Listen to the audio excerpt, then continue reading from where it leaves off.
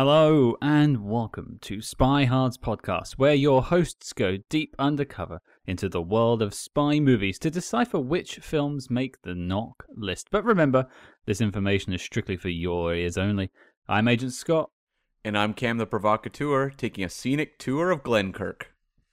Well, let's put a pin in all things scenic tour and all things Glenkirk, because I think it's a good idea to discuss kind of what's been going on behind the scenes here at the show a little bit recently. Now, for those of you who don't know, we often record our episodes quite far in advance and sometimes out of sync, just because of guest schedules and things like that.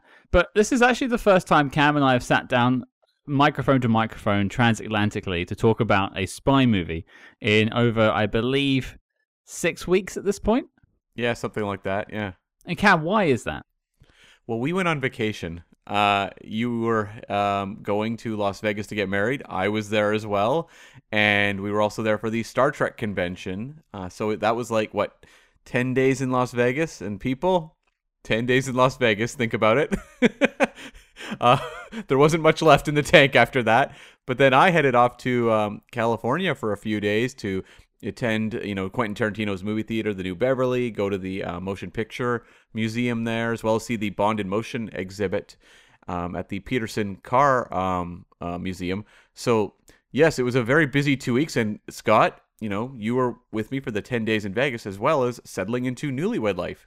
Yeah, I mean, it's great. And I will just say, it's much nicer to see you on a small screen in front of me on a laptop that I can close instead of in person. I can't just, shut your face down. When I saw you in person, I just started screaming. Yes.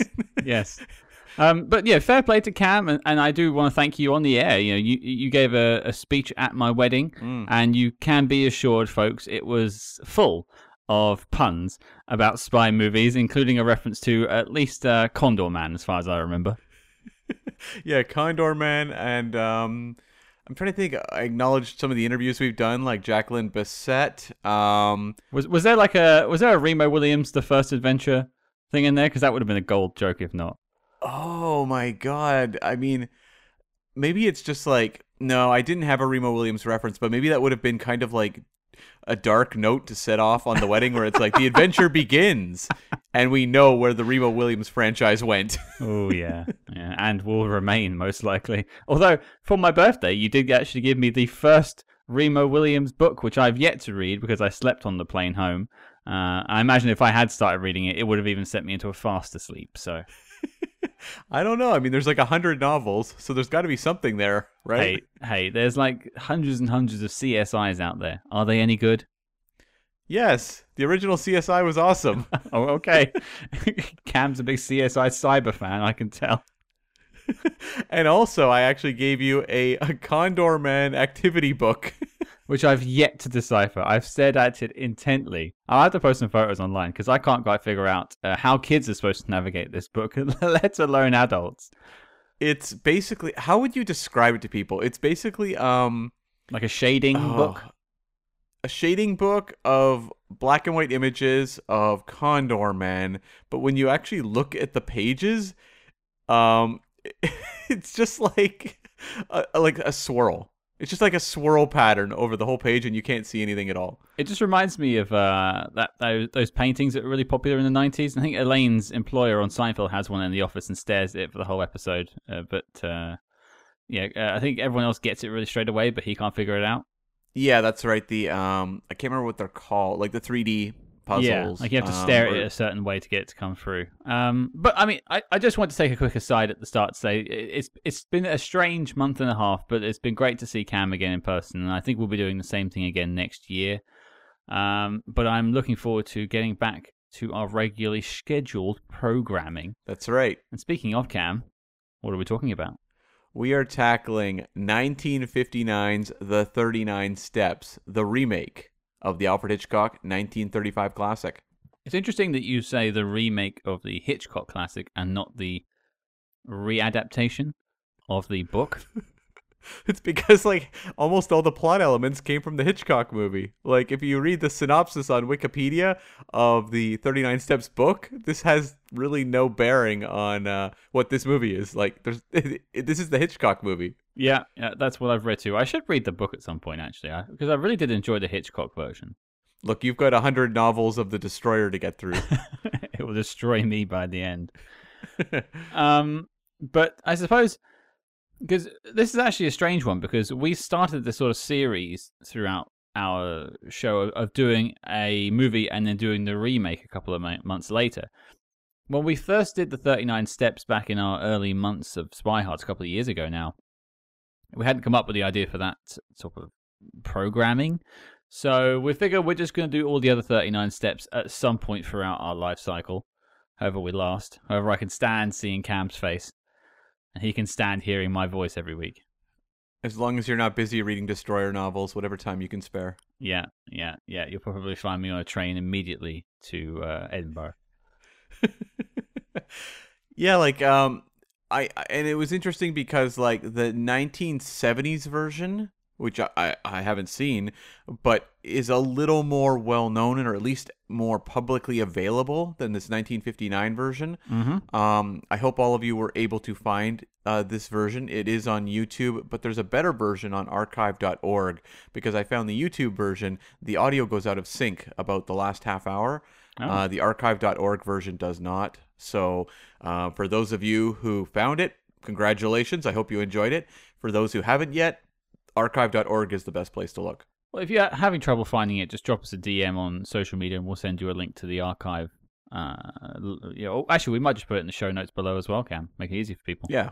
Sure. Yeah, we can do that. Yeah, so if you want to stop and watch the film and come back to the episode, by all means. If you've seen the Hitchcock version, maybe you've got an edge on what's going to happen here. Yeah, and it was interesting to me, like the 70s version is easily available to me. Like it's on all the, streaming services, whereas this 59 one is not. I mean, there's some names in this film that I recognized, but I think the cast of the 70s version is a bit stronger. Yeah, it is, yeah. Like recognizable actors who've appeared in a lot of things we love. Like Kenneth More, the star of this 59 version, I've seen in a number of things, like A Night to Remember and things like that, but he's not like a big marquee name, and he's easily the biggest star in the movie. I just had a weird flash when you said A Night to Remember of the song Oh What a Night. But instead of it being like about night as in nighttime, but it's about like a Night of the Round Table and like a Weird Al Yankovic remake of that song. I don't know why that came to my head or why I even told you. Wait, are you just thinking of Tournament of Kings when we went in Las Vegas to the medieval times themed restaurant? See, now I'd like a ye olde version of Oh What a Night. What song is that? Oh, what a night, late December back in 63. Oh, okay. Yeah, that one. Right. No, A Night to Remember was a sort of a docudrama about the sinking of the Titanic. Wow, those contrasting tones there.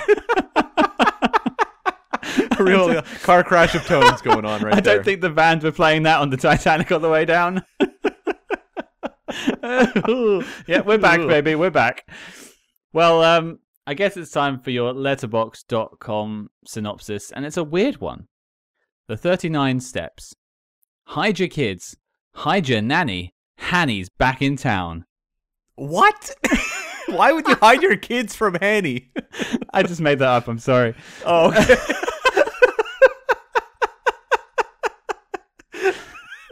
What the hell? What does that even mean? I mean, we've had stranger letterboxd.com synopsis than that. That's true. At least, yeah. Hopefully that stays with you when it comes to this film. And they're also really assuming that everyone 25 years later knows Hanny. Just drop of the hat. Oh, yeah. No problem. Of course, Hanny. That iconic character that I love. Yeah. Look how Hanny is back. No, okay, I'll try it again. Serious Scott time. I'll put my trailer voice on. The 39 Steps. The most suspenseful manhunt in history. In London, a diplomat accidentally becomes involved in the death of a British agent who's after a spy ring that covets British military secrets.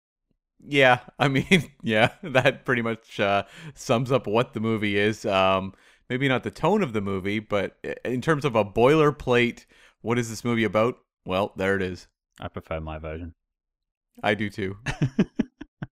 Well, it's going to be a weird pivot, but I haven't got a funny non sequitur to take us there. But Cam, why do we have a remake of the Hitchcock film? Well, okay. So apparently, Alfred Hitchcock had considered remaking the 39 Steps himself. His co-writer on the movie The Wrong Man from 1956 had sort of Angus MacPhail was the writer's name, had pitched like remaking 39 Steps to Hitchcock, suggesting it as sort of a worthy follow-up to The Man Who Knew Too Much remake. I guess like this writer assumed that Hitchcock wanted to remake all of his old classics and was like, "Hey, you should redo this one." And so like Hitchcock, he wasn't like, exploding with enthusiasm about doing it, but he was kind of like curious. So he investigated where the film rights were at that point, and he just realized like the 1935 film rights were held by the Rank organization, which was a conglomerate founded by industrialist J. Arthur Rank, began in 1937, and it was the largest film company in the UK. And he just realized like they held the rights. This was just going to be kind of a headache to deal with. Hitchcock is working in America at this point. So it just, I don't even know if he cared that much. I think he was just kind of like, oh, I could investigate that. Oh, the rights are busy. Whatever, moving on. He went on and did like Vertigo and North by Northwest. I think Hitchcock did just fine. Yeah, I think he did some successful films after the 1930s. Yeah, just a couple. Just a couple. But the Rank organization, like a year or so later, maybe because Hitchcock had expressed interest, were like, we should remake the 39 Steps. And so they recruited director Ralph Thomas. Now, Ralph Thomas had started his career first as a clapper boy in like way back in the I've been one of those too sometimes, to be fair. Way back in the 20s. And then he'd become a journalist, and he did edit a couple movies in the mid-30s. Before moving into directing later on in like 1949 with the rom-com Once Upon a Dream. And he had like one of those careers where when you look, he's made like, 30 movies. You're not really familiar with many of them. None of the names jump out at all, but a couple of things that I picked out that were of note. He did a 1956 comedy called The Iron Petticoat, starring Bob Hope, Spyhard's favorite. Oh no, this isn't going well. And I should say it was Bob Hope with Katharine Hepburn, so that's quite a combination. Okay. That brings us up at a point. Yep. Bob Hope is definitely the albatross around Hepburn's neck. He also made an adaptation in 1958 of A Tale of Two Cities. And then he was behind this franchise I'd never heard of, the Doctor series. Most of them starred Dirk Bogarde. And they were movies, there was I think 5 of them. And there was Doctor in the House, Doctor at Sea, Doctor at Large, Doctor in Love, Doctor in Distress, and Doctor in Trouble. There was a 6th one, I think. That's 6, isn't it? Oh, sorry, there was a 7th one then. Oh, what was that? Doctor Who. Doctor Detroit. Sure. That was a really bad joke on my part. I'm so sorry, everyone. Doctor Strange. Yeah. Yeah, it seems like there were just kind of these lightly sort of romantic comedies about a doctor who got into all sorts of things. Time and space. Exactly. Yeah. Yes. We'll have to do the Doctor series on the Patreon. Dr. Hards. That's right. And it's he not had made what you think. And this movie was his follow-up to another Dirk Bogarde film called The Wind Cannot Read, which is an amazing title. What a cuss. What a slanderous comment against the wind. What have you got against Mother Nature? It's too breezy in here. You can't read. Maybe he's talking about the wind from The Happening, where it is basically like an entity chasing people down. The way to defeat the big bad is to give it a book. Yeah. So like, as I said, like this guy's career leading into 39 Steps, he's working with movie stars, he's making things of note. Obviously the Doctor franchise must have been successful at this point in time, but they aren't things that have aged particularly well when you look at the list, right? Nothing really jumps off the page. But I did make a lot of notes though. Post this movie, he went on to become something of a spy icon. He directed movies like Hot Enough for June, Deadlier Than the Male, Some Girls Do.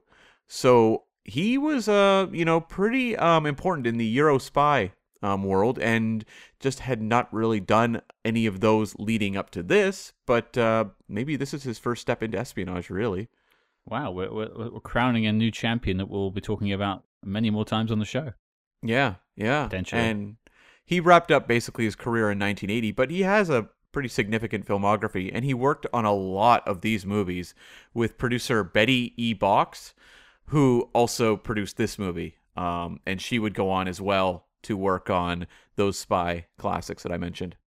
Okay. Well, there is some pedigree here, and I do have a new a section I'd like to bring up as part of the primer that I'm going to do from now on. Okay. It's called Spy Connections, and I'm talking about actors in the film. Right. Now, there's 3 that I could find, although there may be more. Can you tell me which ones have been or will be in other major spy films?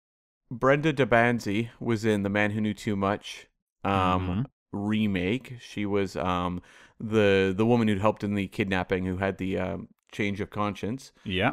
I'm gonna guess Kenneth Moore is in something. He may be. That's bad research on my part. But we've got Faith Brooke. Do you remember what she's from?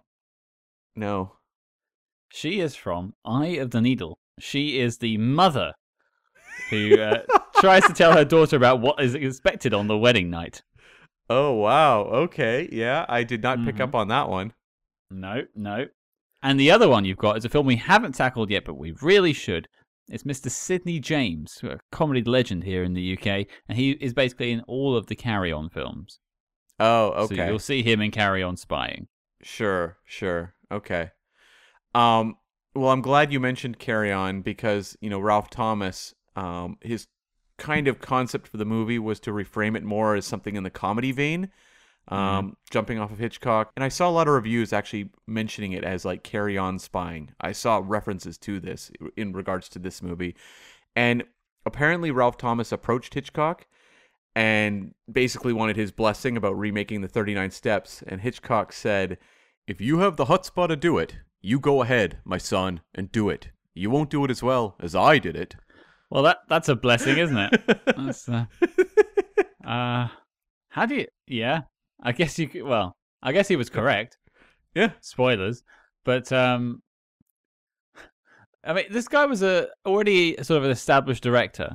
And he went to probably like the king of directing at that point. Or one of the kings. Surviving kings. He'd be up there, yeah. Got the blessing, but the guy kind of gave him one of those like backhanded compliments. Yeah. Yeah. Wow. What way to build a guy up.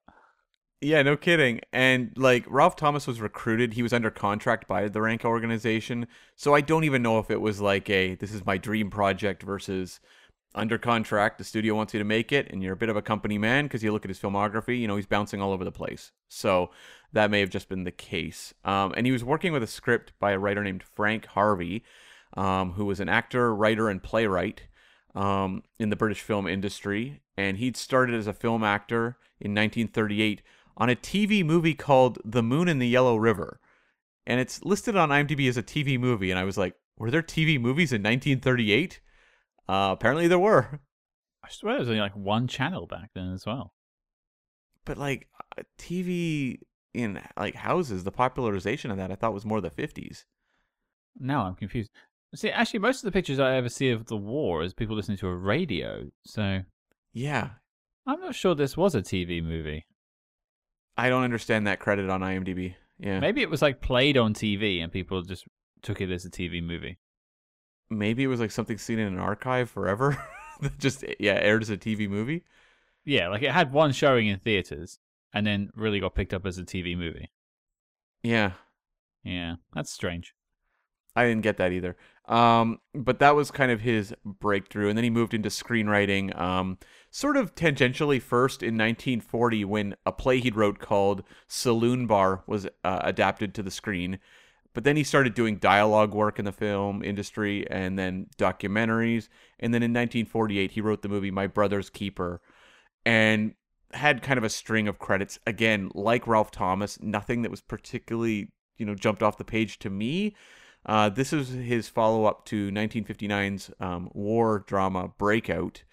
And he didn't really work that much longer after this movie. He basically ended his career in the major motion picture industry with the 1963 Peter Sellers comedy Heavens Above, and then went and worked in TV for a few years, and that was kind of it.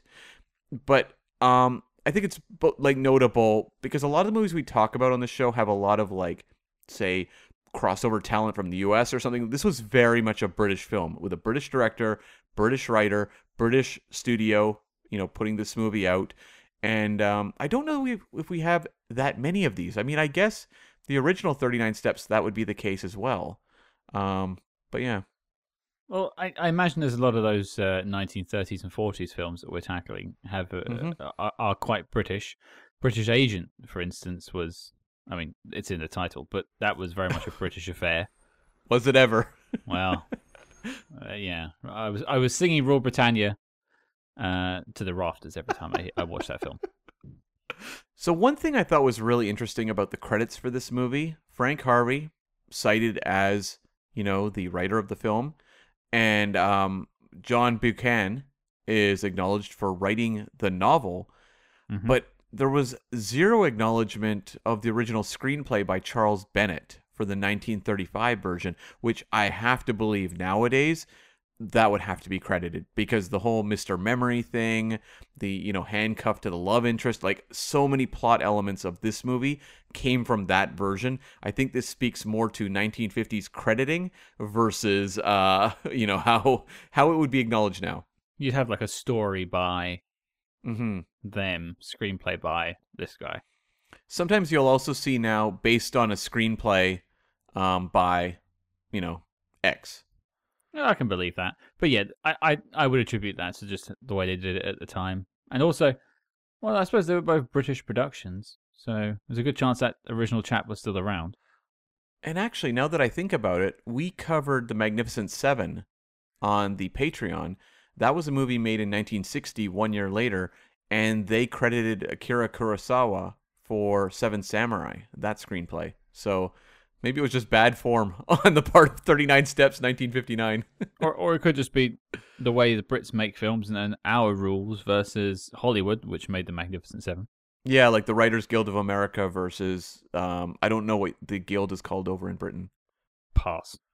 Sure. Yeah, so maybe that was just the case. But in terms of box office, I don't know if this movie really played that much outside of the UK. It was almost impossible to track down anything. But I did find a quote that this was the 6th most popular film at the British box office in 1959. What were some other big films that came out in 1959? Well, I can tell you the top 3, kind of 4 for that year. Okay. So number 1 was Ben-Hur.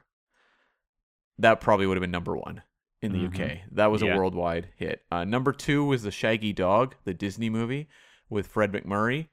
And number 3 is, it shifts depending on what chart you look at. It was either Some Like It Hot or the Cary Grant film Operation Petticoat. Now, those two swap places depending on charts, so it's safe to say that they were kind of side by side for number 3. Okay. Well, those are some pretty big hits. I don't know if the British film industry necessarily followed Hollywood as close as it does now, but I have to imagine stuff like Ben-Hur definitely charted across the pond. And also at number 7 around there was a little film called North by Northwest. Yes. So that probably would have been pretty high ranking at the British box office. I wonder if this beat North by Northwest and there was like a Hitchcock off. There's no way. There's no way. Like North by Northwest must have been like pretty high ranking at the British box office, right? Like number 2 or 3. Who needs Cary Grant when you've got Kenneth More?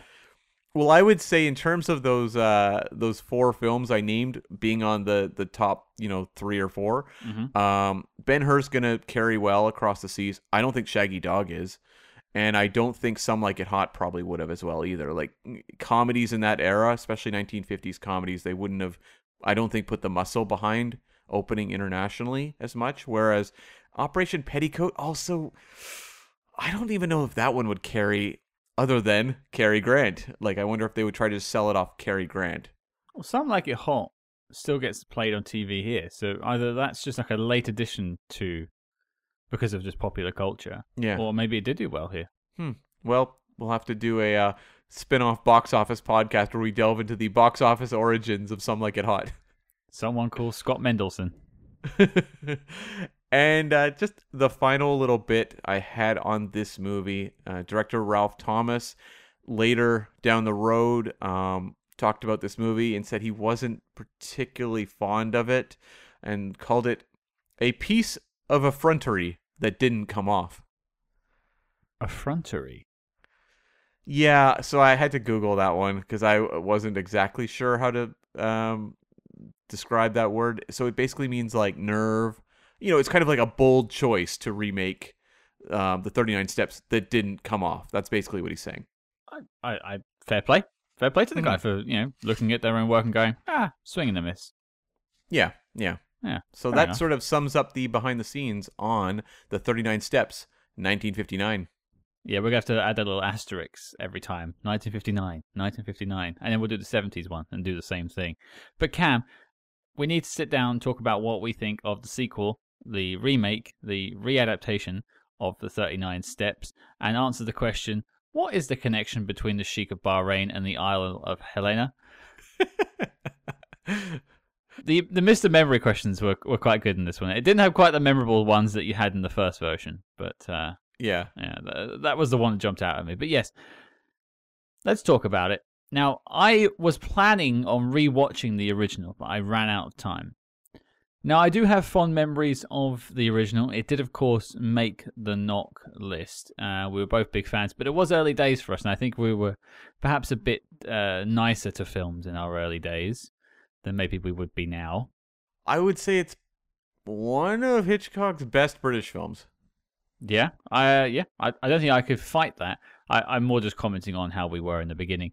But I was a bit hesitant coming into this because unlike, say, Hitchcock redoing Hitchcock like he did with The Man Who Knew Too Much, it's someone else doing a Hitchcock rip.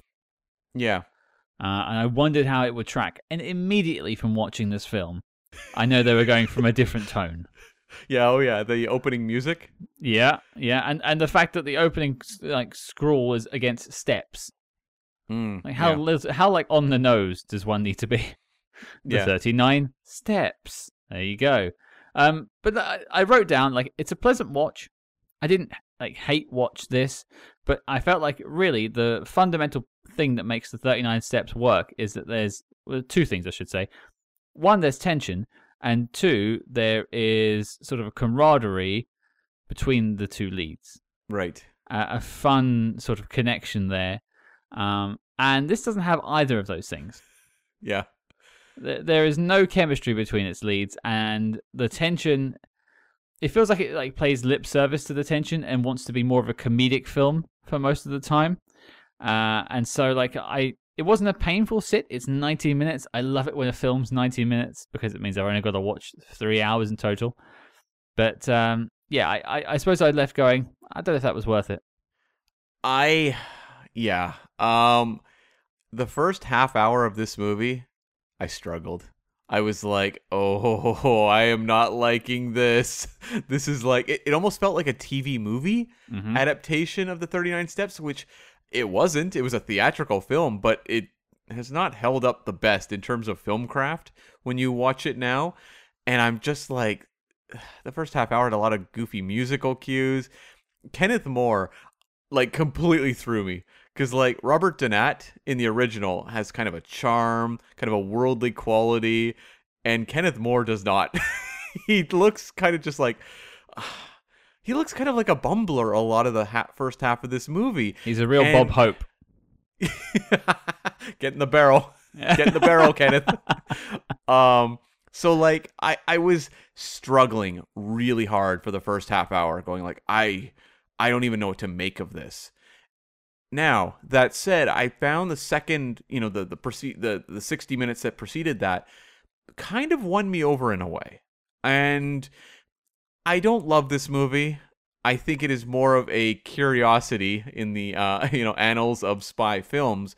But I think its charm just kind of won me over, like its lightly comedic approach.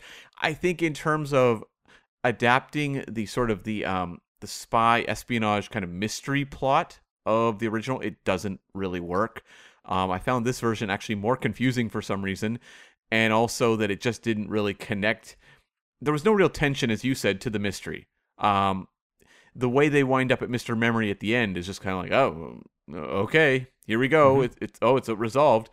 But it found ways, I found, to work in interesting side characters or just like fun little like moments. And I thought that like Kenneth More, once I got over the Herculean feat of trying to compare him to Robert Donat, he could kind of make me laugh a couple times. So it was like, as a very breezy, completely forgettable light comedy riff on Hitchcock, kind of enjoyed it. But that's with a lot of caveats. If you're going to remake a Hitchcock film and you're not Alfred Hitchcock himself, Yeah. I almost applaud Ralph Thomas for having a different slant on it. Let's make it comedic. Okay. Sure, I'll give it a watch. And from what I can tell, a lot of the adaptations since, including the stage musical, have all had this more of a comedic slant than the tense version that we had in the 30s. That being said, I don't think they've perfected the comedic formula here. There are some moments of laughter. I do actually think that the Brenda de Banzi like fortune teller section is actually far more fun than the Crofter's wife. The Crofter's wife is just tragic and like leaves on a real down note where you're like, oh my god, this poor woman. It's the vision of her husband that's always stayed with me. Just like weary, every day 10 hours he's out in those fields crofting, whatever crofters do.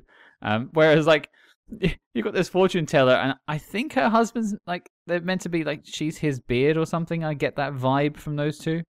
I don't know. Does she know she is? Well, like he even says that what's that chap's name? Sidney James is Percy. Like sees to her needs. Yeah. And I'm like, well, oh my, what does that mean? Oh, husband of mine. Yeah, that stuff worked for me and was fun, but they're like distractions from the plot, which is discovering what the 39 steps are and surviving their onslaught, I suppose, and uncovering this mystery. And when the film went back to that, which is what it's supposed to be doing, it just didn't work. There is like kind of this interesting undercurrent to the movie about like how Hanny along the way is helped out by the working class consistently throughout the movie. That happens again and again, that they are the people he can rely on versus these, you know, spies in suits and whatever. Like kind of the upper class will always turn on him. When he goes to, you know, the rich dude in the mansion, the rich dude turns out to be the one who's revealed to be the villain. He goes to the police chief turns on him. But when it comes to, you know, the milkman, you know, the fortune teller, as you said, who runs this kind of rundown hotel establishment, the innkeepers at the end, like it happens over and over again. Truck drivers as well. They are the ones that will actually look out for his best interests. And that's not something that was like highlighted as much in the original, because like, yeah, the Crofter's wife helped out Hanny, but the Crofter was not the biggest Hanny fan. The guy, Hanny even nicked his jacket at the end. Like, no wonder he didn't like the guy. Yeah. So like, I feel like that wasn't something they were trying to emphasize in the original that I appreciated in this one, that at least it had something it was trying to communicate. Like it had a bit of an angle and a little bit of a message there. But yeah, like I agree. Like I thought the you know, the fortune telling you know, motel owner was probably my favorite character in the movie. Like she was so much fun. I would totally just watch a like spin-off 90-minute movie of her just running her motel. But like I noticed like a lot of, it was interesting because I looked up some reviews on this one, because I was just, this movie's a real obscurity over on these shores. So I was just curious what, you know, reviews had said at the time. And a lot of them cited her as a total distraction in the movie. But yeah, honestly, I was more than down for the distraction. Well, like I said, like it distracts you from the plot, but the plot's not working. But seeing her there, Nellie, we should call her by her name, good old Nellie, was really fun to watch and fun to see her interact with Hanny and her husband. But I don't know, it just didn't It just didn't grab me as well as it should. And you mentioned it in your review, but the ending is so abrupt. Yeah.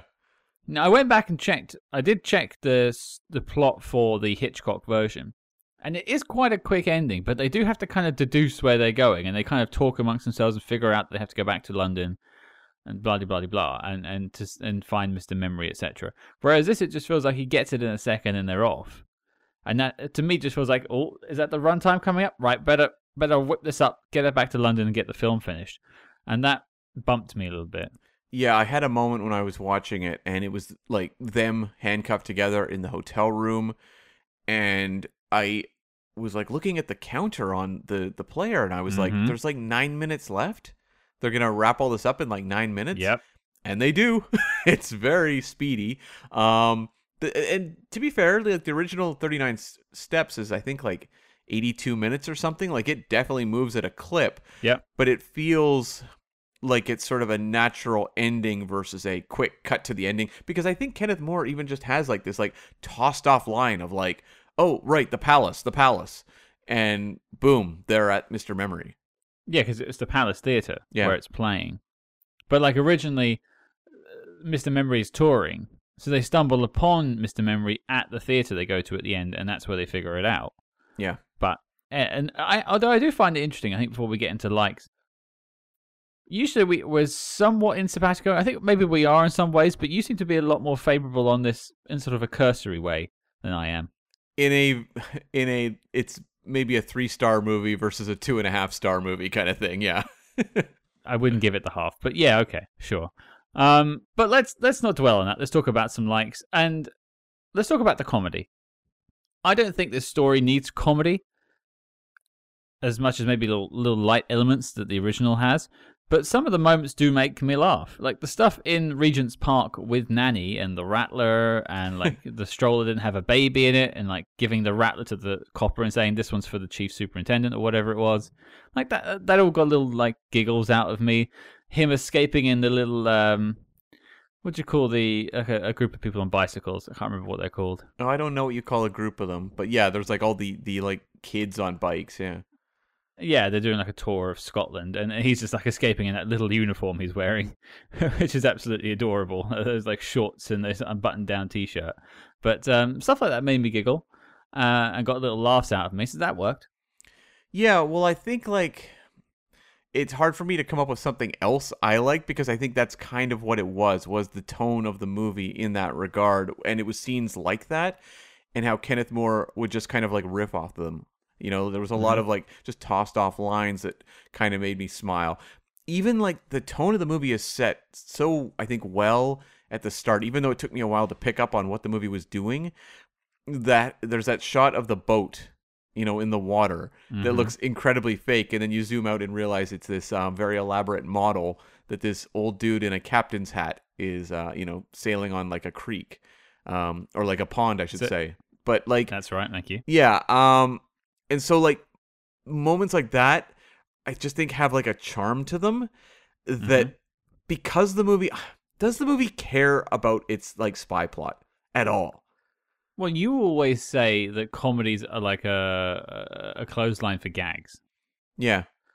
And I'd say this is a comedy. Yeah. I'm not sure it's quite a clothesline for gags. I think there is a plot that runs throughout, but maybe they're not as well connected to each other as they should be. It's like a clothesline, and you could easily make the argument that like Hitchcock uses his movies as like a clothesline for thrills. You know, there's the whole MacGuffin element of his films of like, you know, what is the 39 Steps? It doesn't really matter. It's that the character keeps going through all these, you know, amazing, you know, set pieces to get to the end point. And you could say the same thing about, you know, doing a comedy like this, that the plot should just carry you through from set piece to set piece. And in a way, I think it does a decent job of that, where as I'm like jumping from like the bikes to, you know, him escaping from the train, all of these various set pieces, it's doing a good enough job connecting them. It's more like, I feel like the original 39 Steps, it had like a punch to it. It had some tension that when you got to the end, you really felt like you'd been on a journey with that character, even though the movie's only 82 minutes. Whereas like this felt more like a stroll in the park. Like the character just kind of felt like he was just kind of haphazardly stumbling from place to place. It didn't feel like someone who really had his wits about him the way that like the Robert Donat character did. Well, I had this in my dislike section, but I think it connects very well. One of my problems with the Kenneth More, Richard Hannay character in this film is he just feels like he's above everything. Like it's just a bit of a jaunt for him. Yeah. He's having a nice day out. He's never really about to be killed. The problem is it reminds me of that character from the Man from U.N.C.L.E. remake film, Henry Cavill. He just feels completely above it. Everything just sort of brushes off of him. It never really holds him under any tension or any weight on his shoulders. Whereas the Donat character, the original Hannay, much as he had like quips about what was going on, he kind of like raised his eyebrow from time to time. Especially when he was on the run in handcuffs, you felt like those coppers were right behind him. The helicopter was coming for him. There was a sense of doom, and this film didn't have that. No, and it's like Kenneth More, I think, is funny throughout, so I would put him in my like column, and that I liked his kind of persona by the end. It's such a weird conflict for me with this movie, because like the things I like, there's also issues with it. So like Kenneth More, I liked his persona. Once I kind of got over the fact this wasn't Robert Donat, I was like kind of on board with him, but at the same time I can see how it draws away from the tension of the movie. Like it does kind of hurt it because your lead character doesn't seem, I mean, this man never sweats once. This guy is just kind of strolling around, hanging on the sides of trains, and not the most convincing in the action sequences, to be fair. But like there's never that sense of that kind of white knuckle chase to escape from authorities. He seems like he's kind of just got it down. There's a part, maybe this sums up his entire persona in the movie, when he's hiding in really tall grass or wheat or something like that, and he just starts like eating a picnic lunch. Well, there's like hunters shooting around, and then also the police like going through the, the whole area, and he just like has a nap, and he like wakes up and he keeps on going. There is no sense of like, oh my God, I am on the run. There's no urgency. No. Yeah. I think another I think it's worth mentioning, because we could fall into dislikes, and I want to try and keep it light at this bit.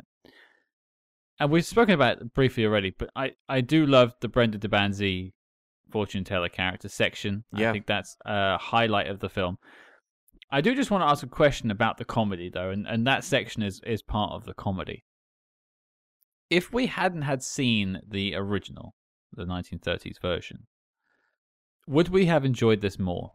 Yeah, I would say a little. I don't think we'd be putting this up on the all-timer, of cinema list or something like that. Like, I don't think we'd be being like, sit down, Godfather, we found the next great classic. But I do think don't you think this movie would play incredibly well if you saw it on like TV in the 1980s?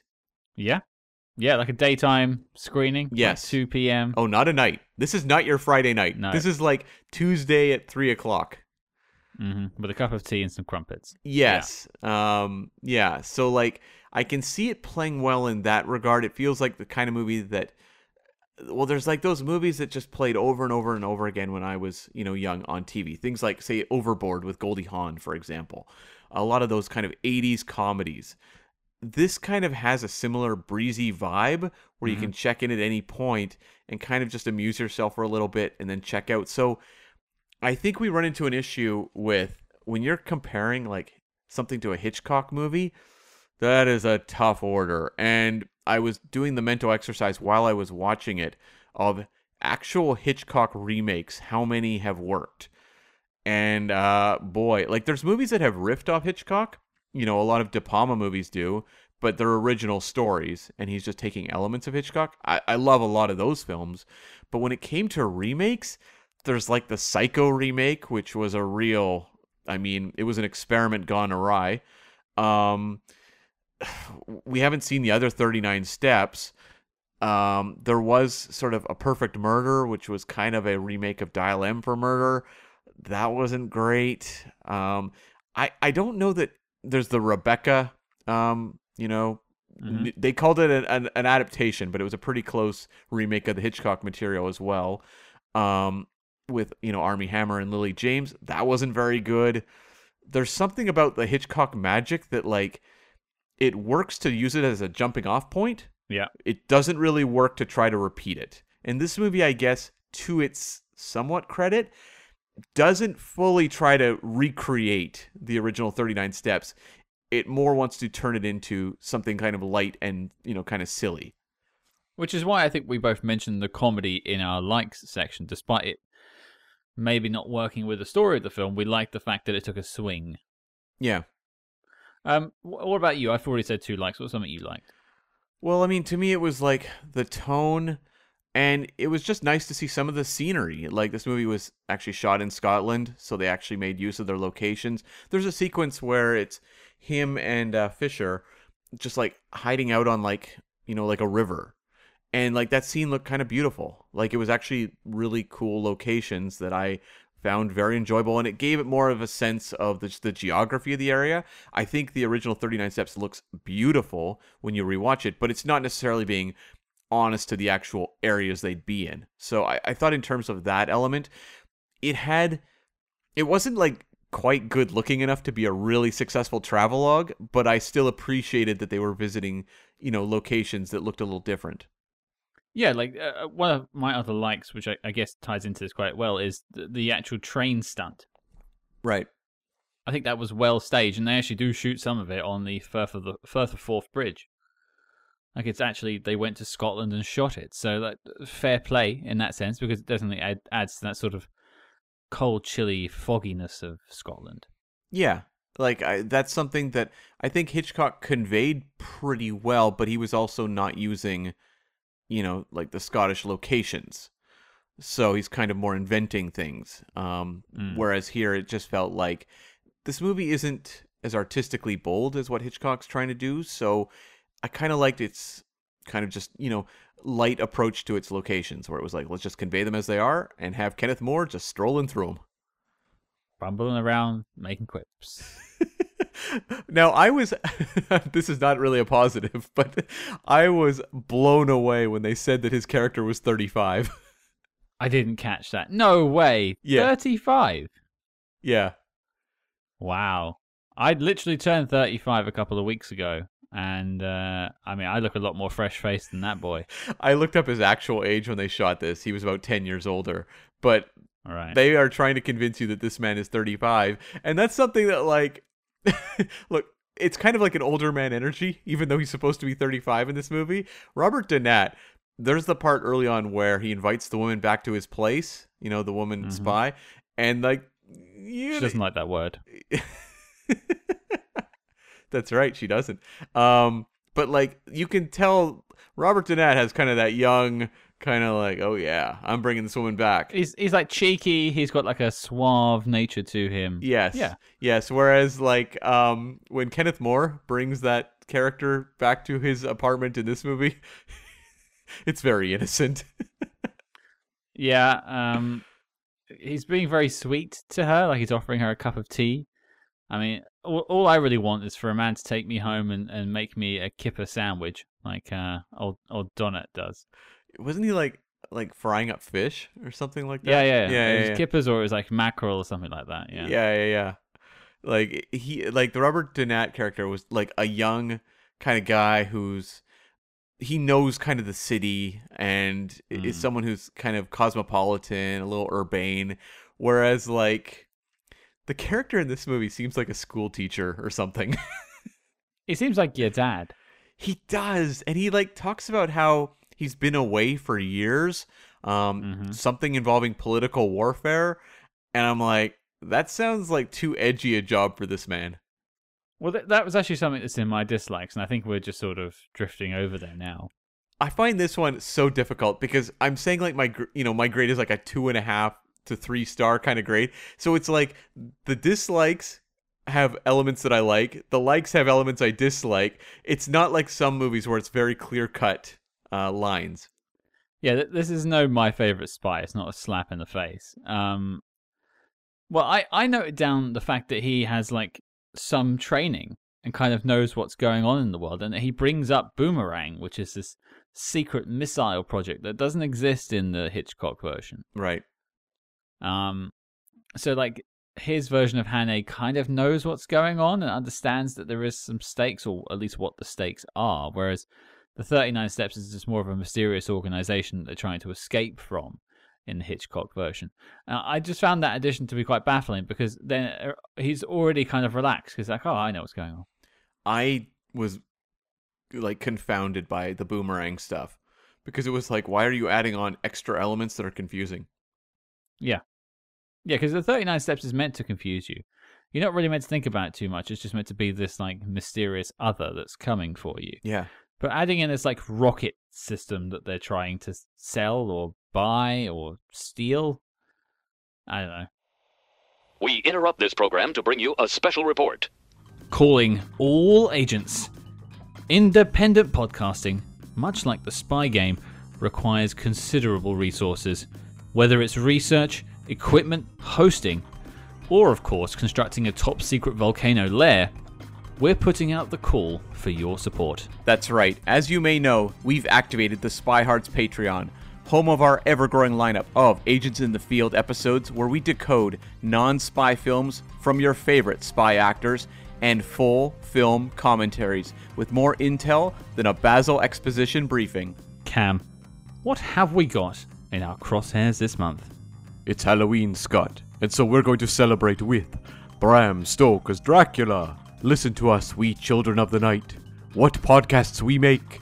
And if that sounds delicious, then become a true spy hard today and join the circus at patreon.com/spyhards. But before this message self-destructs, Cam, resume the spy jinx.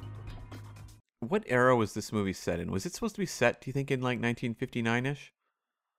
I got the impression it was pre-war. That's what I kind of got as well, which the original book was set pre-World War I believe. Mm-hmm. And then when Hitchcock, made it, that movie's made kind of during the kind of the slow build up to World War II. Yeah. And this one, I also got a World War II kind of vibe. The energy and the filmmaking is very like late 50s, but in terms of, I think what it's trying to get across, it's pre-World War II. Yeah, I just think from the costuming and stuff as well, and what people, and like the nannies and things like that starts to disappear around the 50s and 60s. Whoa. Are you saying you don't have a nanny? We've been through this. I have a nanny, because that's what we call our nans, right? Cam. And that's my nickname for you, is Cammy, of course. But no, I do not and have never had a proper nanny. I'm broken to hear that. Like, no one took me for a stroll around Regent's Park and took my rattler off of strangers. Yeah. So, I'll just say, like, something I disliked. I've talked about struggling back and forth with the tone and elements like that, but like, there was moments of comedy that really fell flat for me, and one of them that really died on the vine was when he went undercover as the the school lecturer at the all-girls school. Yeah. And he's talking about spleenwort, which I don't even know what that is. It's like a root. Oh, okay. And he's just like tossing out just gibberish dialogue, and the crowd is in uproarious laughter. And I'm like, there is nothing this man is saying that is even remotely funny. I think they're just giggling because they know something's up. They're just being schoolgirls. I took a little bit. I did find that kind of funny, like how the teachers are slowly becoming miffed with this alleged lecturer they brought in about spleenwort, but it turns out it wasn't the right person. But the way it works in the original is, I think, far better, because in the original, Hanny finds the lady on the train and then goes to like a workers' union meeting, and makes some sort of uproarious speech. But because you can kind of bluff your way through that speech, like workers' rights, he saw the signs on the wall and figured it out. Whereas spleenwort, you wouldn't have any idea. So it just turns into like a stand-up act. A very unfunny stand-up act. And like, the reason the first one works is because he has to give that speech to like stay safe. Like, there's genuine tension to him having to give that speech. Whereas in this movie, he's just kind of like doing, what's the deal with spleenworts? They're not spleens and they're not warts. What is Wayside in the Woods in August? Yeah, so that did bump on me too. Yeah. I just we haven't really spoken about this character apart from my mention at the start, and that is Fisher. We just sort of briefly mentioned her because she is the other lead of this film, the love interest of the film, and the lady who survives to the end. I don't know who Taina Elg is. I'm sure I'll find her again in another film down the road. I don't know about that. I'm looking at her filmography. Yeah, it's pretty sparse. Oh, okay. Yeah, maybe, but I don't think so. I have apparently seen her in the Arnold Schwarzenegger movie Hercules in New York, aka Hercules Goes Bananas, where she played Nemesis, I guess. There's a second Hercules film? Oh no, this was like in the at the tail end of the 60s. Arnold Schwarzenegger, they were trying to make him a star because he was a bodybuilder at that point, and they put him in this like very cheap Hercules movie that's like, you're a fan of The Room. Hercules Goes Bananas / Hercules in New York is pretty on par with something like The Room, and it was a complete disaster, and Arnold didn't really act for a number of years. So that sort of put him off for a while, basically. For a little bit, yeah. And he's dubbed over in the movie, and they also changed his name to Arnold Strong. Arnold Strong. Yeah. Okay, well, maybe I'll never see Taina Elg again. That probably leads in well with the fact that I didn't enjoy her performance, I have to say. There's no chemistry between the two of them. She has a moment of delicacy, I think, when she figures out that he's not a bad guy, and there's like little bits about the tights. It's quite cute, and when she slips off the handcuff, it's kind of nice. But she's meant to be this like antagonist in a way to your lead, but like a fiery chemistry between the two of them. It's like tit for tat, and they're meant to sort of bounce off one another. Whereas she's just saying "ouch" and "no" for a very good long time in the film, and it does grate you after a while. This element doesn't work at all. And it's something I think we really loved the original 39 Steps, but it was something we also highlighted as an issue with that film, which is like the female lead is introduced in a scene where he just like aggressively like kisses her as a cover on a train, and then she disappears from the movie and doesn't show up till like the last like half hour or so. And that was an issue with the first film, but I think, the two characters had a lot more chemistry in that one. And they were also they felt like good sparring partners. Robert Donat was like kind of a young guy. She was like, I can't remember the actress's name, but like she was also, seemed pretty young and fiery, and it just made like a good combination. Whereas it was Madeleine Carroll. Yeah, Madeleine Carroll, yeah. So like they just made like for a really good combination of characters. Whereas here, he's kind of, as we've said, like your dad on the run. And she seems like just very sweet. Like she seems like very sweet natured. She's like a a teacher at the school. Seems pretty mild mannered. And like when you put the two of them together, she's annoyed, but it's not that like kind of crackling chemistry. And the fact that I'm supposed to buy that there's like a love story happening over the span of like 20 minutes, it's a real tough sell. And the thing with having this sort of 35/45-year-old man is that he's abducting a 20-ish-year-old girl in this film. Yeah. And the Madeleine Carroll character was the same age, but the Robert Donat character was also a lot younger. Whereas this feels like your dad taking his secretary for a spin. Yeah, because I believe she was about 28, 29 when they shot this movie. Yeah. And the chemistry just isn't there. I think that's the simple way to sum it up, is the chemistry wasn't there. They didn't have that sort of fiery spark between them, especially when they're on the run, because they're meant to have this sort of quips and sort of flirty exchanges that are loaded. But there's none of that here. It's very much shutting him down until she magically falls in love with him. And I think the issue is, and I don't really blame the actress for this, when you have this little screen time in the movie, just in terms of the screenplay, the structure of the 39 Steps, you have minimal time. And if you're being directed to kind of and being written with a performance and a character that's like kind of passive, kind of sweet, and then just has the kind of the lovey-dovey pivot. And that all happens in like 20 minutes. There's only so much you can do. Like, you would hope that if they're looking at this, they go, okay, we need her to have some real sparks and to have a little more fire so that it's something funny for him to at least bounce off if you are making a comedy. Because it's not really fun watching him kind of like bumble around and make jokes at like this kind of this doe-eyed woman. Like, that's not funny.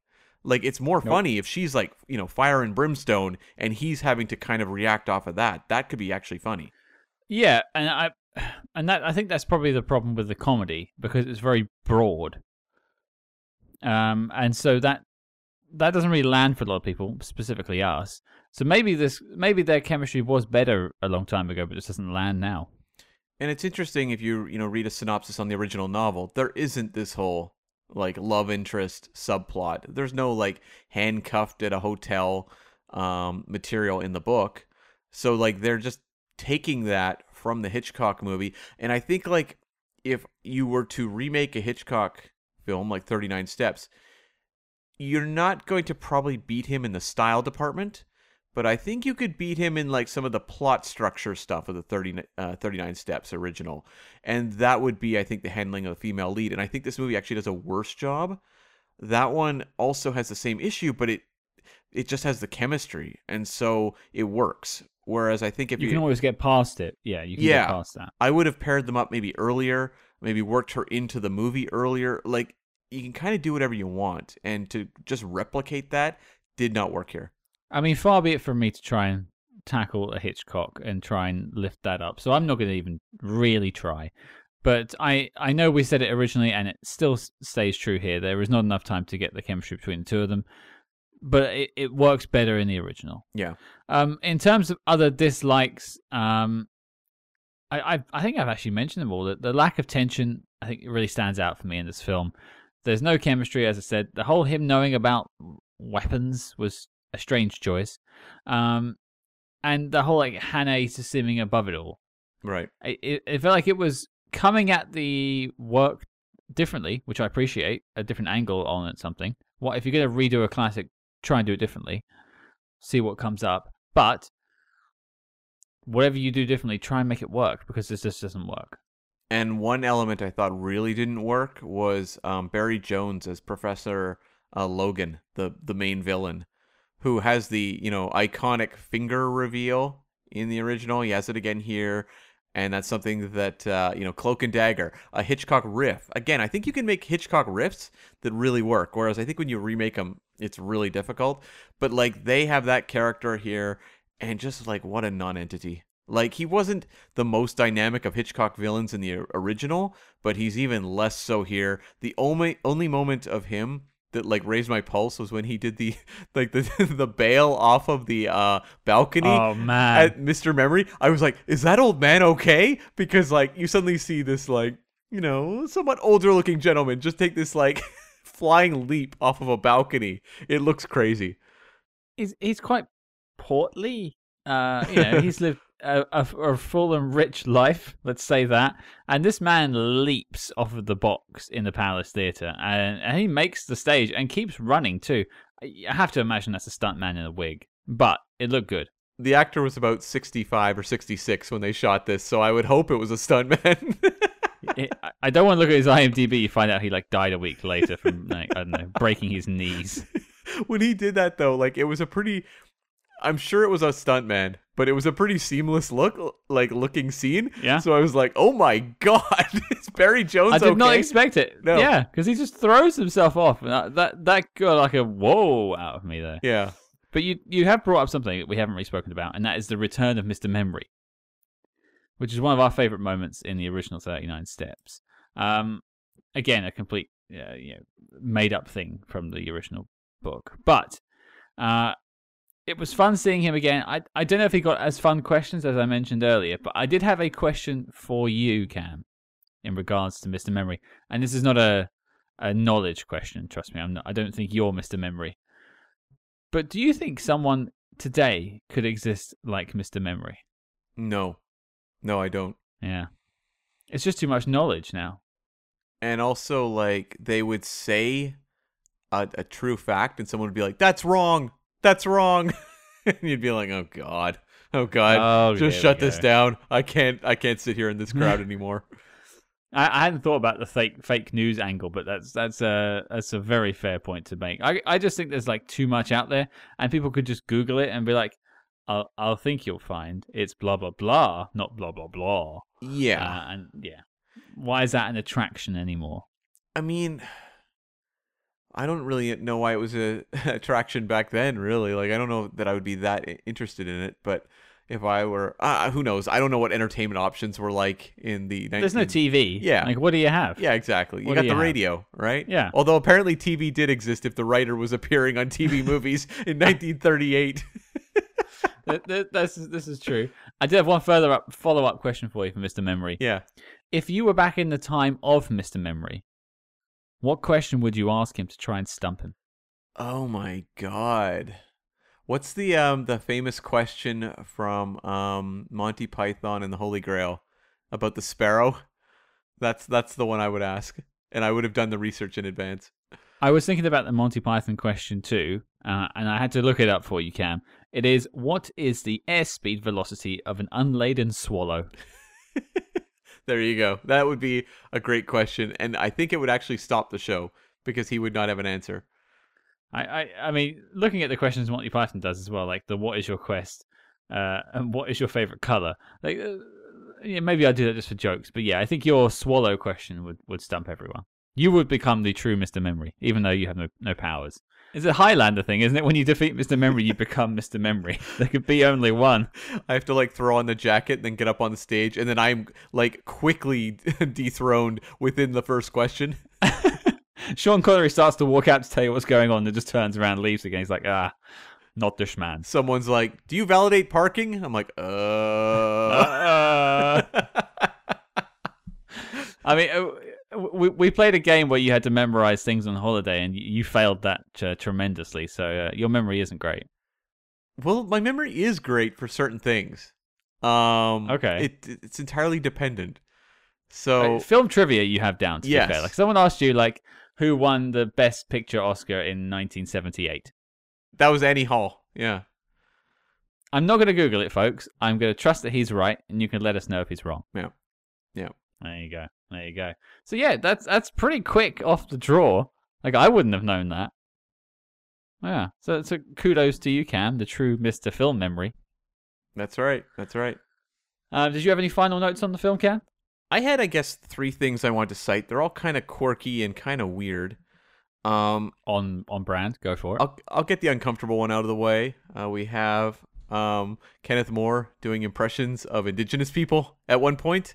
That was kind of awkward, where he does it to the psychic woman. I don't know why he was doing that. It was a real out of left field. Sure. Another question off of her, though, a more fun question. She references that she was in prison for like 4 years for witchcraft. Like, what?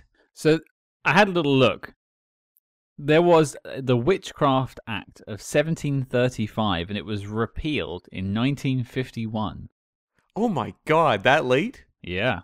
Now, when I say it was repealed, it was actually replaced with the Fraudulent Mediums Act of 1951, which is still in some way used today. So, But that's more for like spiritual healers and things like that, sort of mumbo jumbo. what would Mrs. Lumsden have been thrown in prison for?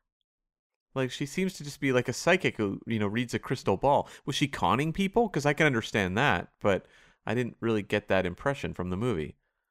Well, I think they're using a little bit of like film magic and embellishing somewhat. But basically, the Witchcraft Act made it a crime for a person to claim that any human being had any magical power or was guilty of practicing witchcraft.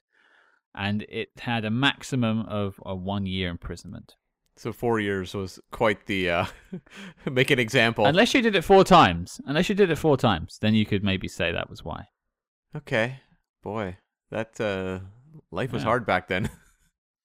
Yeah, I mean, I think if we're getting serious for a second, I think it has some sort of basis in sort of Christian values and things like that, when they used to have more of a sway on how law was written. Yeah, I could see that. And like Yeah. she is someone who operates kind of on the periphery of society, running the Gallows Motor Mart. That like it does seem like it seems like this little world that he's stumbled into that is away from the norms of society. Weirdly, that sort of seance center, or whatever you want to call it, has kind of more of like a 50s, 60s vibe to it, like a bit of like psychedelia almost. It's actually weird to see something like that in the 30s when this is set.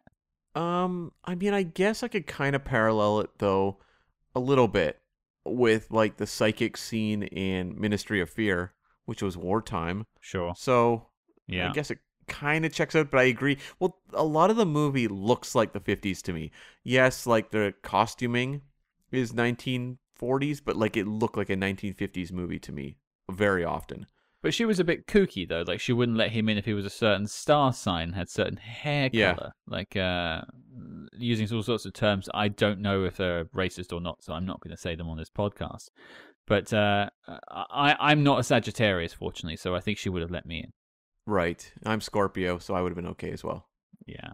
Virgos and Scorpios. I don't know how they go hand in hand. It's all nonsense to me. And just my last note, there's the milkman who helps him out earlier in the movie. There's a bizarre moment where the milkman breaks the fourth wall and stares at the camera that I was like, what was that? And Yes. I mean, I found most of the accents in this movie I could understand. His was the toughest because whatever Really? whatever line he said when he stared at the camera, I rewound it 5 times and I was like, I got nothing. Well, I was going to save this line, but I'll say it now. Hannah says he had to slip in to look at her etchings. And then the guy says, that's what got me caught too. And he goes, was it the same thing? He goes, oh no, that was for, I slipped in to see her budgerigar. What? That's a type of bird. Yeah, that would have flown way over my head. I've never heard that term. Was that a bird pun? Like, I know what a budgie is, but a budgerigar? Gar. I think it is. It's something. It's a word that's in my head. I don't think I've ever seen one, but like I know it to be like a pet you would have. Okay, I wonder if we just shortened it to budgie. That might make sense. But yeah, like that line, I listened to it multiple times. I was like, nope, nothing doing. Well, I can solve this for you. The budgerigar is also commonly known as a parakeet. Oh, wow. Okay. But the budgerigar is its name.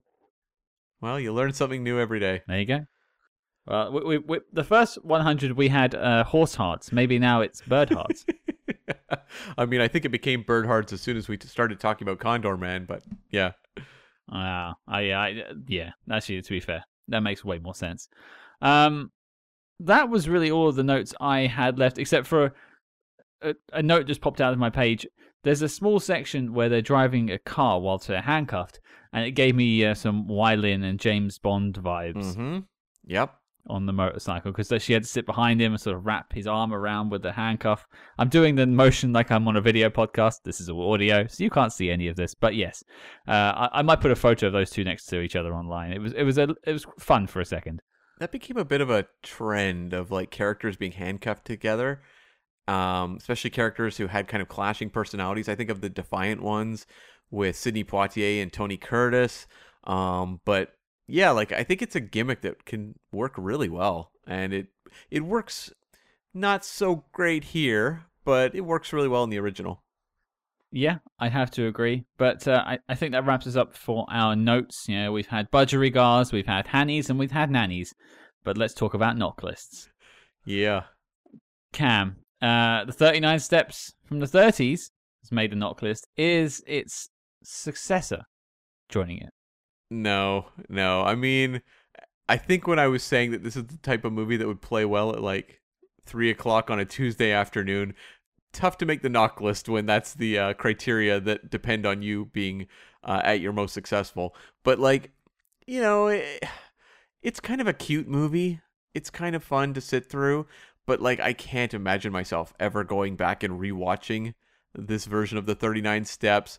I can't imagine telling anyone this is the version they should watch first.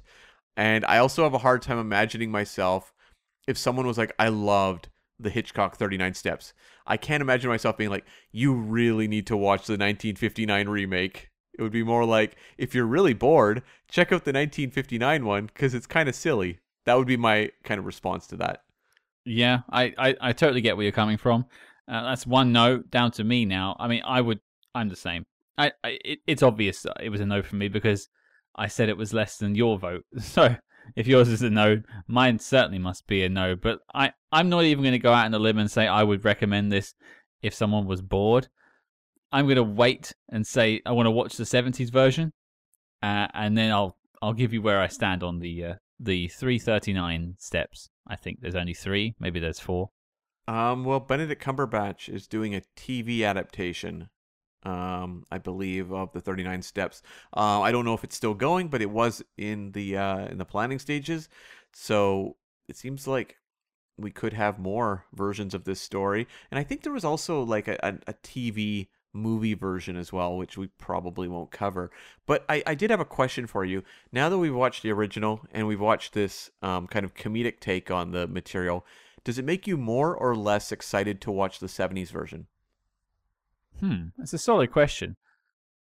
I think it makes me more excited to watch it because I've seen the highs, and I wouldn't say the lows, but I've seen the version I didn't enjoy. Right. And it's made me appreciate what I enjoyed about the original. So when I go to watch the 70s version, I can be looking for certain elements to find what I'm looking for. Maybe it is the ultimate version for me. Maybe. Time will tell. How do you feel? I think I'm more interested now to be the completist, the one that has seen like the various versions of the 39 Steps. And I'm also, I think, really curious, and I'm not going to do the research in advance because I prefer to be surprised, but I'm really curious to see if it is a close adaptation of the Hitchcock version of the story versus the novel. That is something I'm really looking forward to finding out. Yeah, that'll be interesting. See if it takes some elements from the novel. Maybe I'll read the novel in the meantime because we're not going to tackle this other film for a couple of years, I think, now. Right. Gives me plenty of time to get through it after I finish all the Destroyer novels. But there you go, folks. 2 no's. The 1950s version of the 39 Steps is not making the knock list, but the dossier on the film is complete and filed as classified. Cameron, Cammy, the question goes to you, sir. What's up next week? Yes, we are going back in time to 1941 to tackle the Humphrey Bogart spy thriller, All Through the Night. Is that another night joke? No. Are we taking it back to the start of this episode with that song? Yeah. Oh, what a night. Hopefully I'll be saying that by the end of the film. Hopefully. There you go, folks. Your mission, should you choose to accept it for some reason, is to check out All Through the Night with Humphrey Bogart from 1941 and join us next week. If you like what you hear on the show, please consider leaving us a 5-star review wherever you get your podcasts. And do not forget to follow us discreetly on social media at Spyhards. That's SPYHARDS on Facebook, Twitter, and Instagram. But until next week, listeners, I would like you girls to take away with you this one splendid thought. Whatever you do, don't fall by the wayside, but more important still, keep out of the woods.